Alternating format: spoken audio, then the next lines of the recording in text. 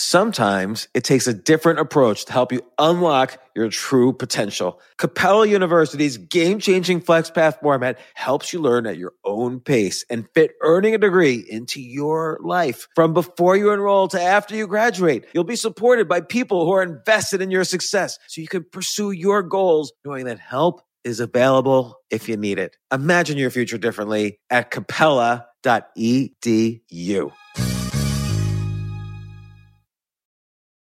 The legends are true. Overwhelming power! The sauce of destiny. Yes!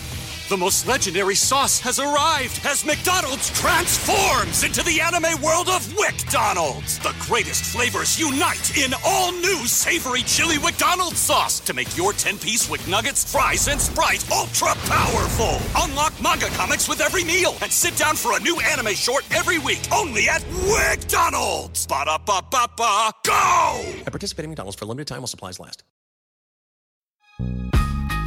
This isn't your average business podcast, and he's not your average host. This is the James Altucher Show.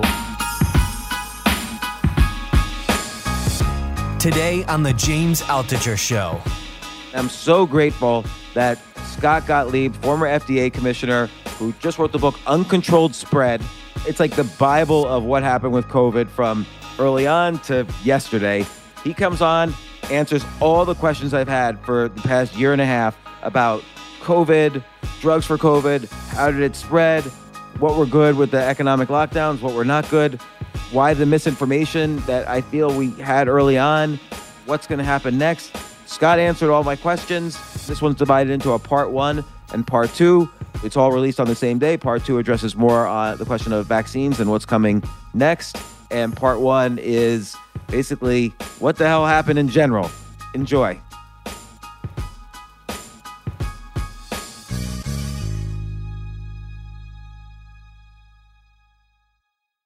Scott, you've done a lot of things in your life. You're a young guy, but you were the FDA commissioner for much of the Trump administration. You wrote what I now consider the definitive book, at least for now, about COVID-19. It's called Uncontrolled Spread: Why COVID-19 Crushed Us and How We Can Defeat the Next Pandemic. I have a lot of questions. Some of the questions you answer in the book, but I want to ask them anyway to get the audience to hear them. But you go over how it began, what happened, where we messed up, what we did right, what we should do next. Let's start with how it began, and not the conspiracy stuff, like I don't care about that, but just how it started to spread in the initial phases, like January and February. When do you think is actually the official start of the spread?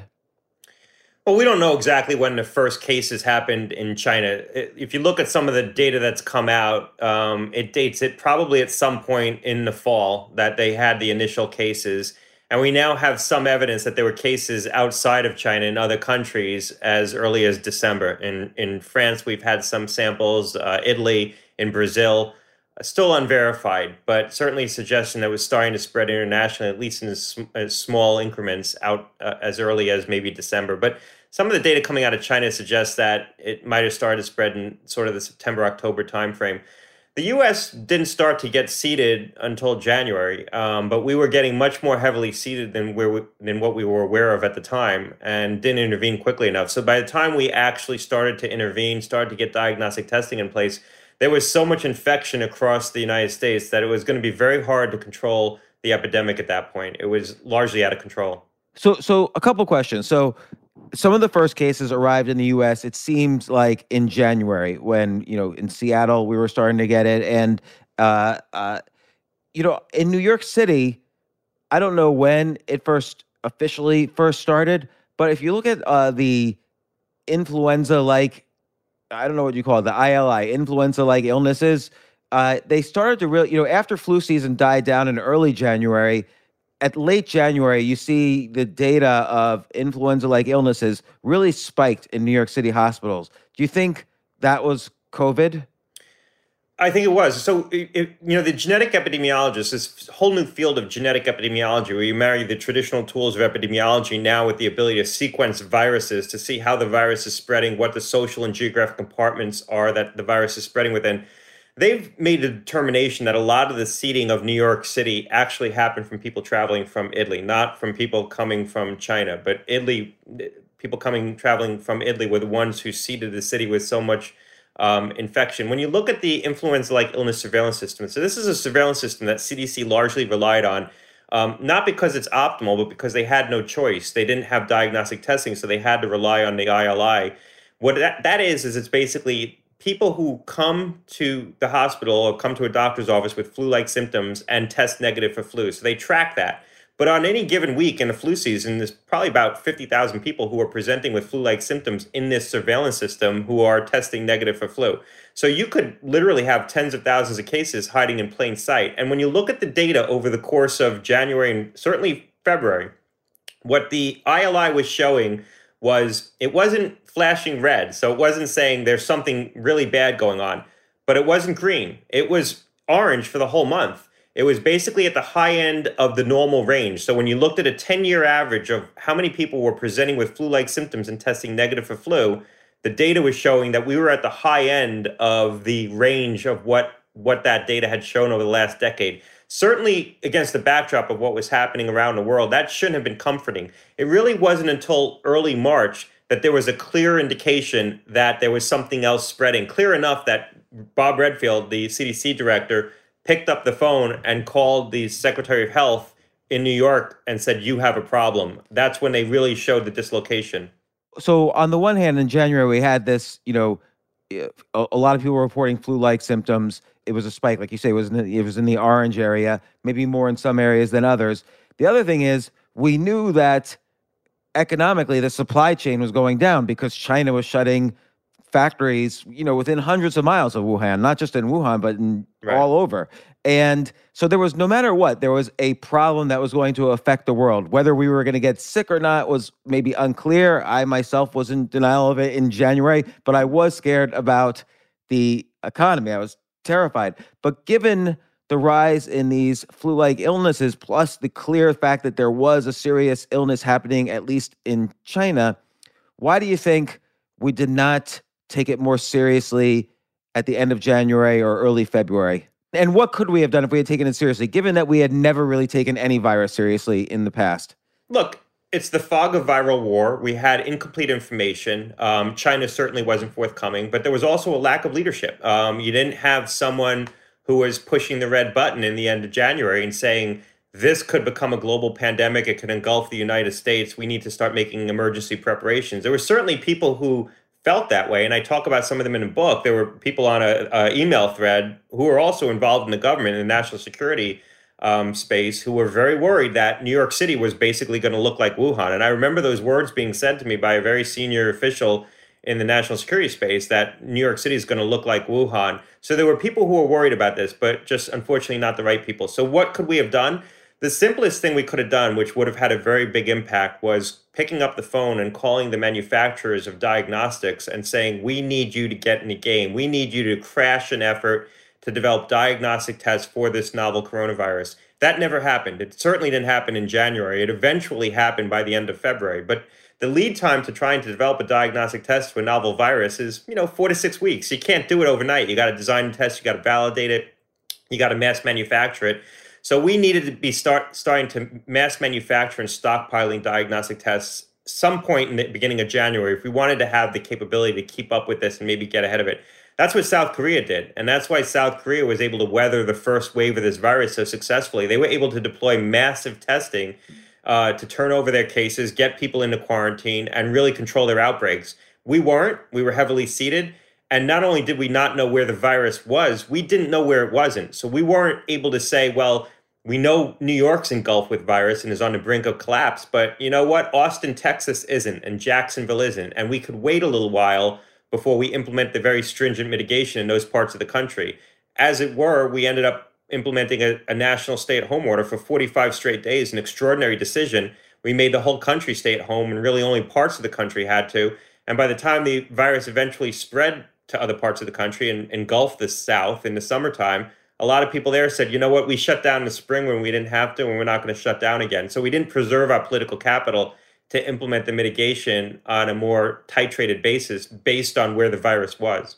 I think And there's a lot to unpack in what you just said, but I think that would have been very difficult because let's say you shut down New York City, which is the hub of economic activity on the planet, really, and you don't shut down Austin, Texas, or Dallas, or Denver. Who knows?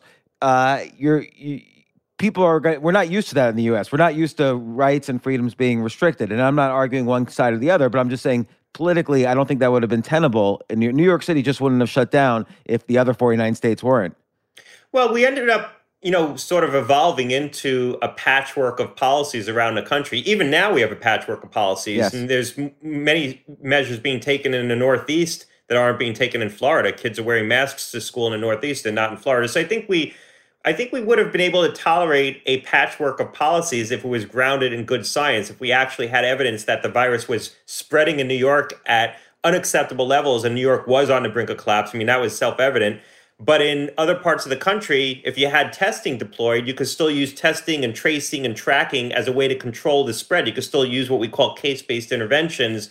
You didn't need to shut down all activity. I think if we had the information to actually adjust our response, we might have gotten more compliance, not less, because we would have actually had data to inform what we were doing. But since we didn't have data on where the virus was and wasn't, people lost confidence in the policies that they were being asked to endure. I actually think the public would have been more willing to engage in these actions, and you wouldn't have seen as much opposition if it was actually based on evidence that the virus was in your community. As it were, people said in some parts of the country, part of the resistance to the mitigation that eventually manifested itself was because people said, you told us to shut down and we didn't have to.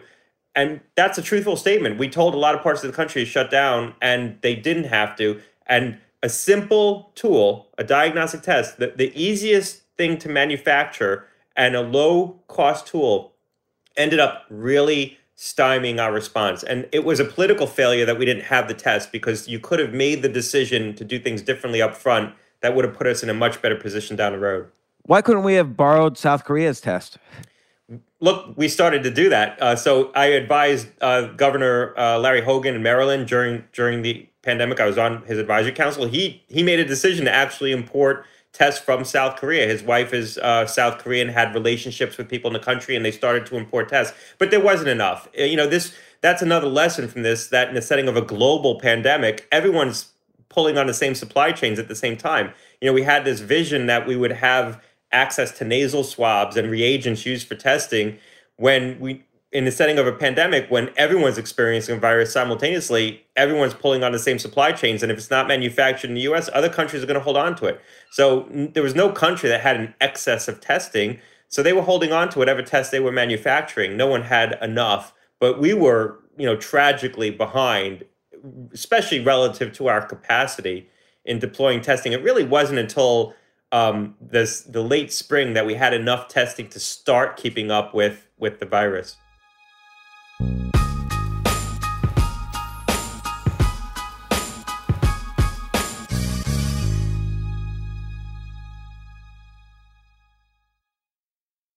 Yes, it's totally true. Airbnb has changed my life. If anything, they have made my life so much better. Like, I used to live in Airbnbs. I lived in over 100 or 200 different Airbnbs over a 3-year period, and I loved it. I became a really good guest of Airbnbs, and I got to know lots of hosts. So when I initially owned a house, of course, the first thing I thought was, I'm going to turn my house into an Airbnb because I travel a lot. So why leave my house unused when I can make a side income by letting others Airbnb my house or come to stay in my house as guests? And having my own Airbnb or being a host for Airbnb has allowed me to do just that. And I've met other hosts. I've actually spoken at Airbnb's host conference. I think it was in 2017. I met so many just nice hosts. It's a great community. And I love, turning my own home into an Airbnb. Like, I'm traveling to Austin next month. My home's going to be an Airbnb while I'm away, and I'll stay in an Airbnb. I'd rather stay in like a 3-story house Airbnb than in one tiny hotel room in the middle of Austin during South by Southwest. So listen, while you're away, your home could be an Airbnb. Many people host on Airbnb, But there are people who are just letting their house sit empty, who've never thought about it or didn't realize their space could be an Airbnb. Hosting can easily fit into your lifestyle and is a great way to earn some extra money. So if you have a home, but you're not always at home, then you have an Airbnb. Your home might be worth more than you think. Find out how much at airbnb.com/host.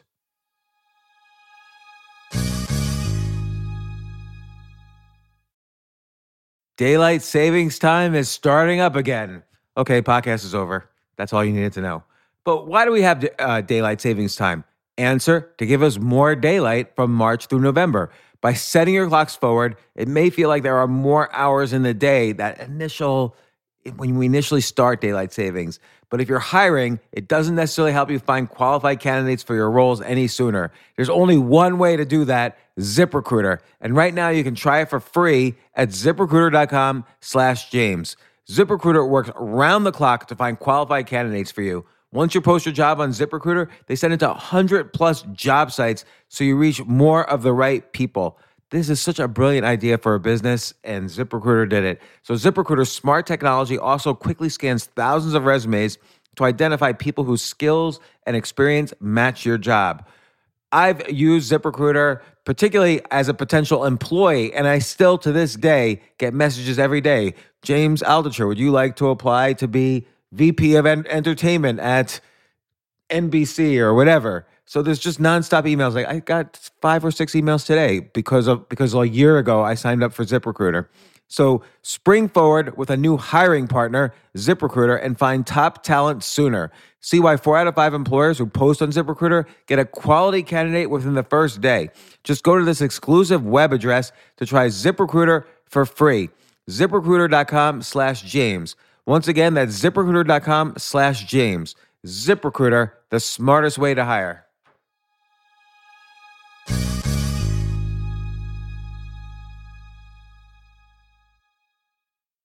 Hey, listen, men's health is important. Men act all cocky and like they don't need anything. But the reality is, as you get older, there's some things you need.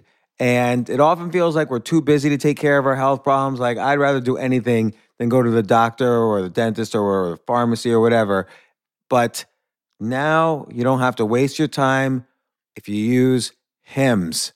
Hims, H-I-M-S, Hims is changing men's healthcare by providing simple and convenient access to science-backed treatments for erectile dysfunction, hair loss, weight loss, and more. The entire process is 100% online, so you get a new routine of improving your overall health faster. Jay, you listening to all this? Yes, I definitely gonna use Hims from now Not on. that you need it. You're young and healthy. James, I'm 35. You're getting there. You might need it. Who knows? But if prescribed, your medication ships directly to you for free and in discreet packaging. No insurance is needed. You can manage your plan on the Hims app, track progress, and learn more about your conditions and how to treat them from leading medical experts. Start your free online visit today at hims.com/James. Could you imagine that? There's a whole section just with my name on it. hims.com/James. That's how much I am representative of the kind of person who needs Hims. That's HIMS.com/James for your personalized treatment options. HIMS.com/James. Prescriptions require an online consultation with a healthcare provider who will determine if appropriate. Restrictions apply. See HIMS.com/James for details and important safety information. Subscription required. Price varies based on product and subscription plan.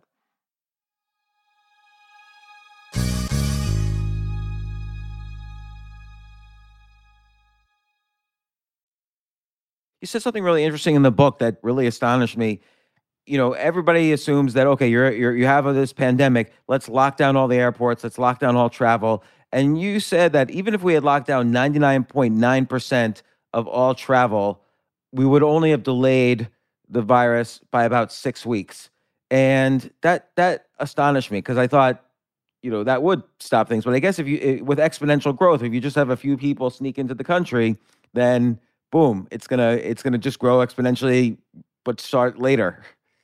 That's right. I think that there was a misperception that the restrictions on travel were going to have a more dramatic impact, or that we could somehow keep this virus out of the United States. The best you're going to do is delay sort of the full onset of the epidemic and buy yourself some time. And that's really how we should have been looking at the travel restrictions. I mean, the travel restrictions maybe bought us a couple of weeks, but that's all they were going to do. And so we needed to use that time in an intelligent way. And I think that's where some of the failures were. We didn't put in place the steps that we would need to try to deal with the pandemic with the time that we had, and that time was limited. The study that you referenced, which I cite in the book, comes from an analysis done with a hypothetical flu pandemic, where you have a hypothetical strain of flu spreading in the United Kingdom. You put in place travel restrictions between the UK and the US, and they sort of analyze how much do you delay the onset of the epidemic and the peak of the epidemic in the US, and it has a marginal effect. And so given that, this interesting data about, the travel lockdowns and so on, how many other situations are there like that? Like, it seems like we were just sort of throwing solutions without real knowledge at this problem. So, for instance, in the very beginning, like in March, Fauci was saying, okay, you don't need masks. And later, it turns out he's saying this because we didn't have enough masks and it was important to get masks to the doctors and nurses and so on. But I had the feeling, and a lot of people had the feeling, that things were so inconsistent, we didn't know what to do and when to do it. Like, later on, there was mask mandates, then there was social distancing, there was economic lockdowns. Let's say we did nothing. I'm just curious what would have happened. Well, look, I think if we did nothing, we would have suffered even more death and disease. And I think the models that showed that we would have 2 million deaths from this probably were right. As it were, we had hundreds of thousands of deaths and well more than 600,000 deaths to date. I think that the challenge is that this was the fog of viral war. We didn't have good data collection and we didn't have good data analysis. And we really didn't have an agency capable of collecting data and providing real-time information to inform policy decisions that needed to be made in the moment. CDC, which was presumed would be the agency that would quarterback this, has a very retrospective mindset. It's a high science organization. They do very exquisite analyses, but they're accustomed to taking their time, collecting all the data, and being the final word, not being the first word. They don't have a mindset like an intelligence agency where they're accustomed to doing real-time analysis and surfacing partial information. CDC would much rather take 4 or 5 months and write it up in the Morbidity and Mortality Weekly Report and publish it in JAMA 4 months, 5 months after the fact. And so we didn't have good information. I think where we went wrong was not only did we not have good information informing some of the things we were doing, but we weren't very explicit about that. And so there was a air of greater certainty around some of these things than we really had. And that one of the places where I think that was illustrated very clearly was the recommendation that people stay 6 feet apart. So the single costliest recommendation in the whole pandemic, probably from CDC, was that people need to stay 6 feet apart in order to prevent spread. That single recommendation is why many schools had to remain shut, because they just couldn't provide for 6 feet of distancing between students. Eventually, that got revised to 3 feet. But initially, the CDC didn't want 6 feet. They wanted 10 feet. And it was actually a political appointee who pushed back on that, said it was inoperable. And then eventually CDC settled at 6 feet. Never really explained where they came up with 6 feet. Most people presume that it's based on flu studies that show that droplets tend not to travel more than 6 feet. So they were basing it on a model for flu that wasn't applicable because this spread through aerosols and not primarily through droplets. And then when they eventually revised it to 3 feet under pressure from the Biden administration, because the Biden administration rightly wanted to open schools in the spring and recognized that the 6 foot requirement was keeping schools from opening, they revised it based on a study that they had done the prior fall, where they showed that if you are 3 feet apart, but both people are wearing masks, 2 people are 3 feet apart but wearing masks, you reduce transmission by 70%, which all begs the question, if that's the basis for them adjusting their recommendation, and they had that data in the fall, why'd they hold on to it and only adjust their recommendation by the spring? So why? Because it's arbitrary, because the process by which a lot of the guidance was issued was arbitrary. The guidance wasn't revisited on a regular basis.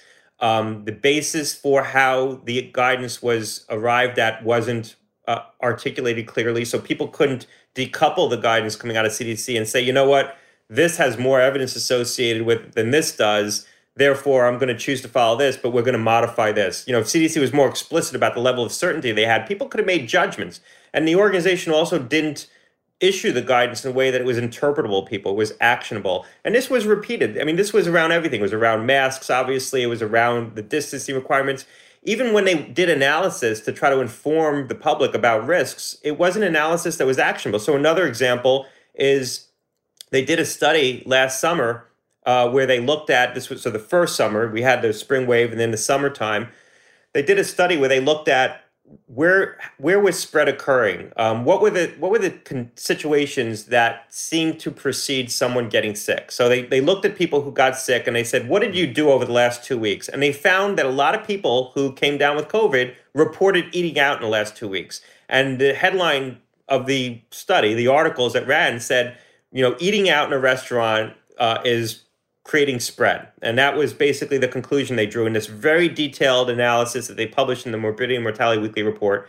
But they forgot to ask the people who they surveyed, did you eat indoors or outdoors? And this was the summertime. So the study didn't ask, did you eat inside or outside? That seems to be a really important question, because if it's eating indoors that's creating the risk, then people could still eat outdoors. If it's eating outdoors that's creating the risk, we should know that, because a lot of people were eating outside and thinking that they were reducing the risk. The other thing they did in that study was that they grouped bars with coffee shops. And so one of the questions they asked in the study was, were you in a bar or a coffee shop in the last 2 weeks? And when pressed on that, why did you group bars with coffee shops? CDC said that they're very similar environments, that people do the same thing in a bar or a coffee shop. Now, I don't know how many bars or coffee shops they've been in, but I think the activities that take place in those environments are very different. You might linger longer in a bar. Maybe you are more loud in a bar and you're closer to people in a bar than you would be in a Starbucks. And this was at a point in time when people really weren't lingering in coffee shops. So people who were going to bars probably were going to bars for the purpose of lingering. That seemed to be a question that they should have decoupled bars from coffee shops. But they didn't collect the information, analyze it, and translate it in a way that was practical to people. And this came up again and again and again. So we really didn't have the right organization to do this work. And this isn't a sort of global diss on CDC. We didn't have an agency capable of doing it. I mean, we were asking something of CDC that they really weren't prepared to do. We didn't have the right agency. Now, you can argue, CDC should have raised their hand and said, hey, guys, we don't have this after all. You're asking us to do things that isn't our normal course of work, and we don't have the capability and the resources. But it's hard for an organization to self-organize and have the self-awareness to do that. I think the policymakers didn't recognize that we didn't have the right infrastructure. And that's what the book is about. A lot of the discussion is like, how do we create the right platform going forward so that we're better prepared in the future to prevent this from happening again?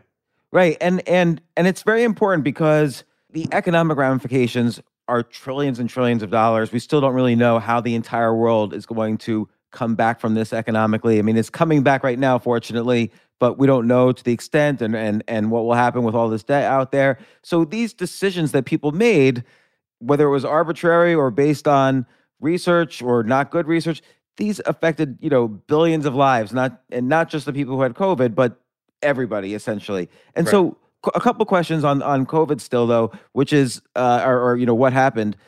Asymptomatic transmission was a big issue, and we didn't really understand it initially. So what's the story there? How many people do you think asymptomatically got COVID, never reported it? And also, it seems much more likely to transmit it if you have symptoms, because then you're more likely to be spitting on people rather than, why was there asymptomatic transmission at all, which was a big issue early on?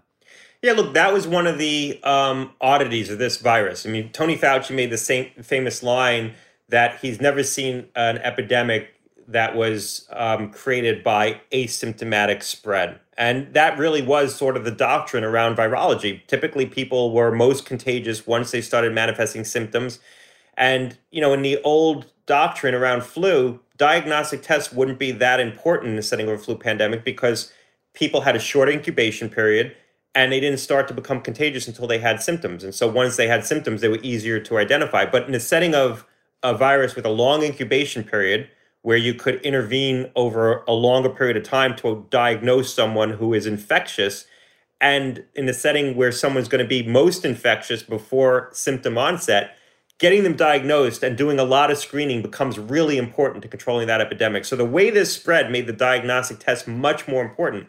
What we now know is people are most infectious about, an average of 30 hours before symptom onset. That's what the data shows on average. So you're most infectious a day or two before your symptoms begin if you are going to manifest symptoms. And so the way this was spreading was having the wrong person in the wrong place at the wrong time. It was a person who was a day prior to their symptom onset, so they didn't feel sick yet, in a confined space with poor air circulation, talking loudly or singing, doing things where they were exuding aerosols. That was the condition for maximal spread. And so the way this spread was from one person to 30 people. 80% of all the spread was accounted for by about 10 to 20% of individuals. That's very different than flu. Flu spreads from one person to 2 people. COVID spreads from one person to 30 people. And so what we needed to do was intervene in those kinds of situations. You needed to target the mitigation to the settings that were conducive to super spreading. You needed to get people diagnosed before they got into those circumstances. But we knew so little about this, and we had such an incapacity to do that diagnostic testing on a massive scale that we really, not only couldn't we figure this out, but even once we figured it out, we couldn't target the interventions appropriately. It's insidious in that you're saying the peak moment of contagion is 30 hours before symptoms result. What's interesting is the math behind this, in the sense that SARS-1 and MERS, the other similar coronaviruses that happened 20 years ago and 10 years ago, they were much more let's call them fatal, or there was much larger symptoms. So as soon as people got sick, they're out of circulation anyway. Whereas this, you don't have to necessarily be sick and you're spreading it. So this was maybe less dangerous per person, but more dangerous in the sense that it was much more contagious. The virus itself wanted to survive. So it wasn't that as dangerous as these prior ones. And that's what made it more contagious, which is an interesting result. The plague wasn't as contagious, I guess, because it killed people right away. Or Ebola is a better example. Ebola is not going to be like this because it kills people right away. It's right. This virus was engineered for maximal spread. I mean, the idea that this virus spread through asymptomatic carriers and that you were maximally contagious before you had symptom onset meant that it was very conducive to massive spread, which is what we've seen. I mean, this virus, look how contagious it is. Look how quickly this spread around the world. We really haven't seen something of this magnitude. And that's because of the characteristics of the virus. If you were only contagious when you were sick, you aren't going to spread it as easily. So viruses that where you become maximally contagious after symptom onset, not only aren't you traveling around when you don't feel well, but at that point, if you're a good citizen, you're taking steps to prevent yourself from infecting other people. Here, you could be completely a good actor and unknowingly be spreading the virus. And that's what makes this so sinister. So as, this got, it was clearly like a problem. We shut down the economy. Everybody had to shut down. And as you mentioned, it maybe should have been different policies in different states because there was a lot of trust lost. New York City was an interesting example because, it was the worst hit city early on in the United States. And there was this paper I read coming out of USC, which sort of documented what virus math looks like. It's not necessarily exponential growth because you can't grow exponentially forever. We have a limited population, and eventually there's herd immunity and other things that slow down the exponential growth. And they essentially predicted, or using their model, you could have predicted that New York City was going to peak probably around April and then dissipate around June, which is roughly what happened. But then you had this second wave, and was the second wave because other cities and states started later and then started spreading it around again, or variants started? What was the second wave all about? Why was there a second wave?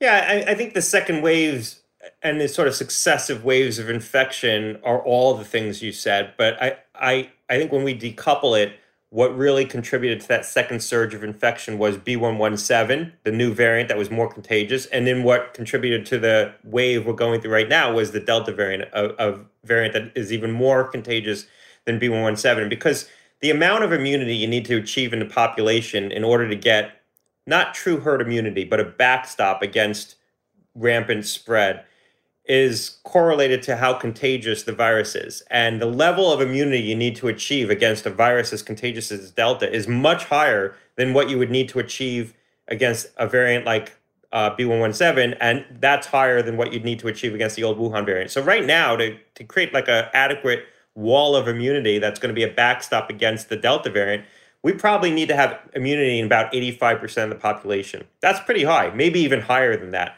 And it's not going to be true herd immunity. We're never going to have herd immunity where this just stops spreading because people are going to get reinfected. This is going to continue to migrate even more, even if it migrates slowly, it's going to continue to evolve in ways that it pierces some of our immunity. But we need to get 85, 90% of the population with some level of immunity for this Delta variant to stop spreading with the velocity it's spreading now. And quite frankly, we're pretty close to that right now if you sort of add up the amount of immunity we have. If you get the original, if you had the original COVID back in March, in September, could you have gotten the Delta variant? I think this is a little unclear to people. Could you have gone from the Wuhan variant to the Delta variant? Yeah. Without the, sure. I mean, you could, the B117 wasn't necessarily a stop along the way. It was just a different variant. I mean, some of the same mutations are in B117 that are in Delta, but you didn't need to have that in sort of the viral lineage. Now going forward, the presumption is, people talk about the next mutation that's going to, evade our immunity. The presumption is that if there is going to be a new mutation that pierces the immunity that we've acquired from either infection or through vaccination, and it's probably going to be what we call partial escape. We're not going to wake up one day and our vaccines are just completely ineffective. We're going to wake up one day and there's going to be a new mutation slowly spreading where our vaccines are partially less effective. The presumption is if that mutation comes along, it's probably going to be in the Delta lineage, which means it's basically going to be Delta, but Delta now acquires some new feature. It's going to be hard for the virus to do that. And we should take some solace in the fact that the virus hasn't really been able to do that in a host cell fashion yet. And the reason is because the virus, in order for the virus to evade our immune systems, it's got to thread a very careful needle, because our immunity, the dominant epitope, so the dominant region on the surface of the virus that we develop immunity against, we develop our antibodies against, is the spike protein, which everyone has heard of. And it's not just the spike protein, it's the tip of the spike protein. So we develop antibodies against the very tip of the spike protein. So the virus has to change the conformation of that tip of its protein, of its spike protein, in order to evade our antibodies. But the problem that the virus faces is that it uses the tip of its spike protein to attach to our lungs. So that very point is where it attaches to the ACE2 receptors that line our lower airways. So it's got to figure out, it's got to say, how do I change the conformation of this small structure so much that the human antibodies no longer recognize it, but not so much that I can't now attach to the human cells. And it so happens that the very features that we develop our antibodies against are the same features that it uses to attach to our cells. So I'm not saying that the virus can't figure this out. I mean, it gets in millions of people and suddenly you get one viral particle that figures this out. But it's probably unlikely that we're going to see something that's going to be a dramatic change. It's going to try to change other aspects of its protein before it changes that tip enough that it could dramatically evade our immunity. And the other point I'll just make, and I'll sort of close here, people presume that the mutations arise because the virus is in, tens of millions of people, and that creates tens of millions of opportunities for the virus to mutate. The mutations more characteristically arise in people who become chronically infected. So you have people who are immunocompromised, who develop the infection and are unable to clear it. And so the virus is able to evolve within the confines of a single human being, and then it breaks out of that person. So, we need to get the amount of virus down. We need to get people vaccinated all over the world, but we also need to pay particular attention to people who are immunocompromised, who become chronically infected with this virus, because they're the ones who are uniquely vulnerable to developing and propagating these new mutations. Is there a danger with the vaccine kind of simulating the chronic infection process? So someone has COVID, then 6 months later they get the vaccine. By this time, their body's like, I've dealt with this before. And the virus says, I've met this person before. And things start to happen. Because and again, this is not vax or anti-vax or anything. I'm just curious, are there dangers in terms of mutations with the vaccines? Yeah, no, it's a good question, and this is and that very question is why a lot of people were against the idea of only partially vaccinating people.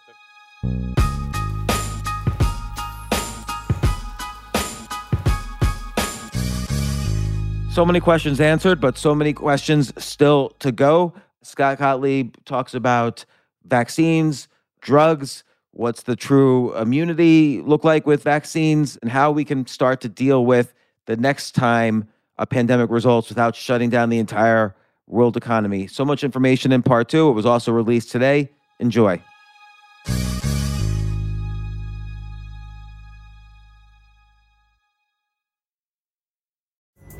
Pulling up to Mickey D's just for drinks?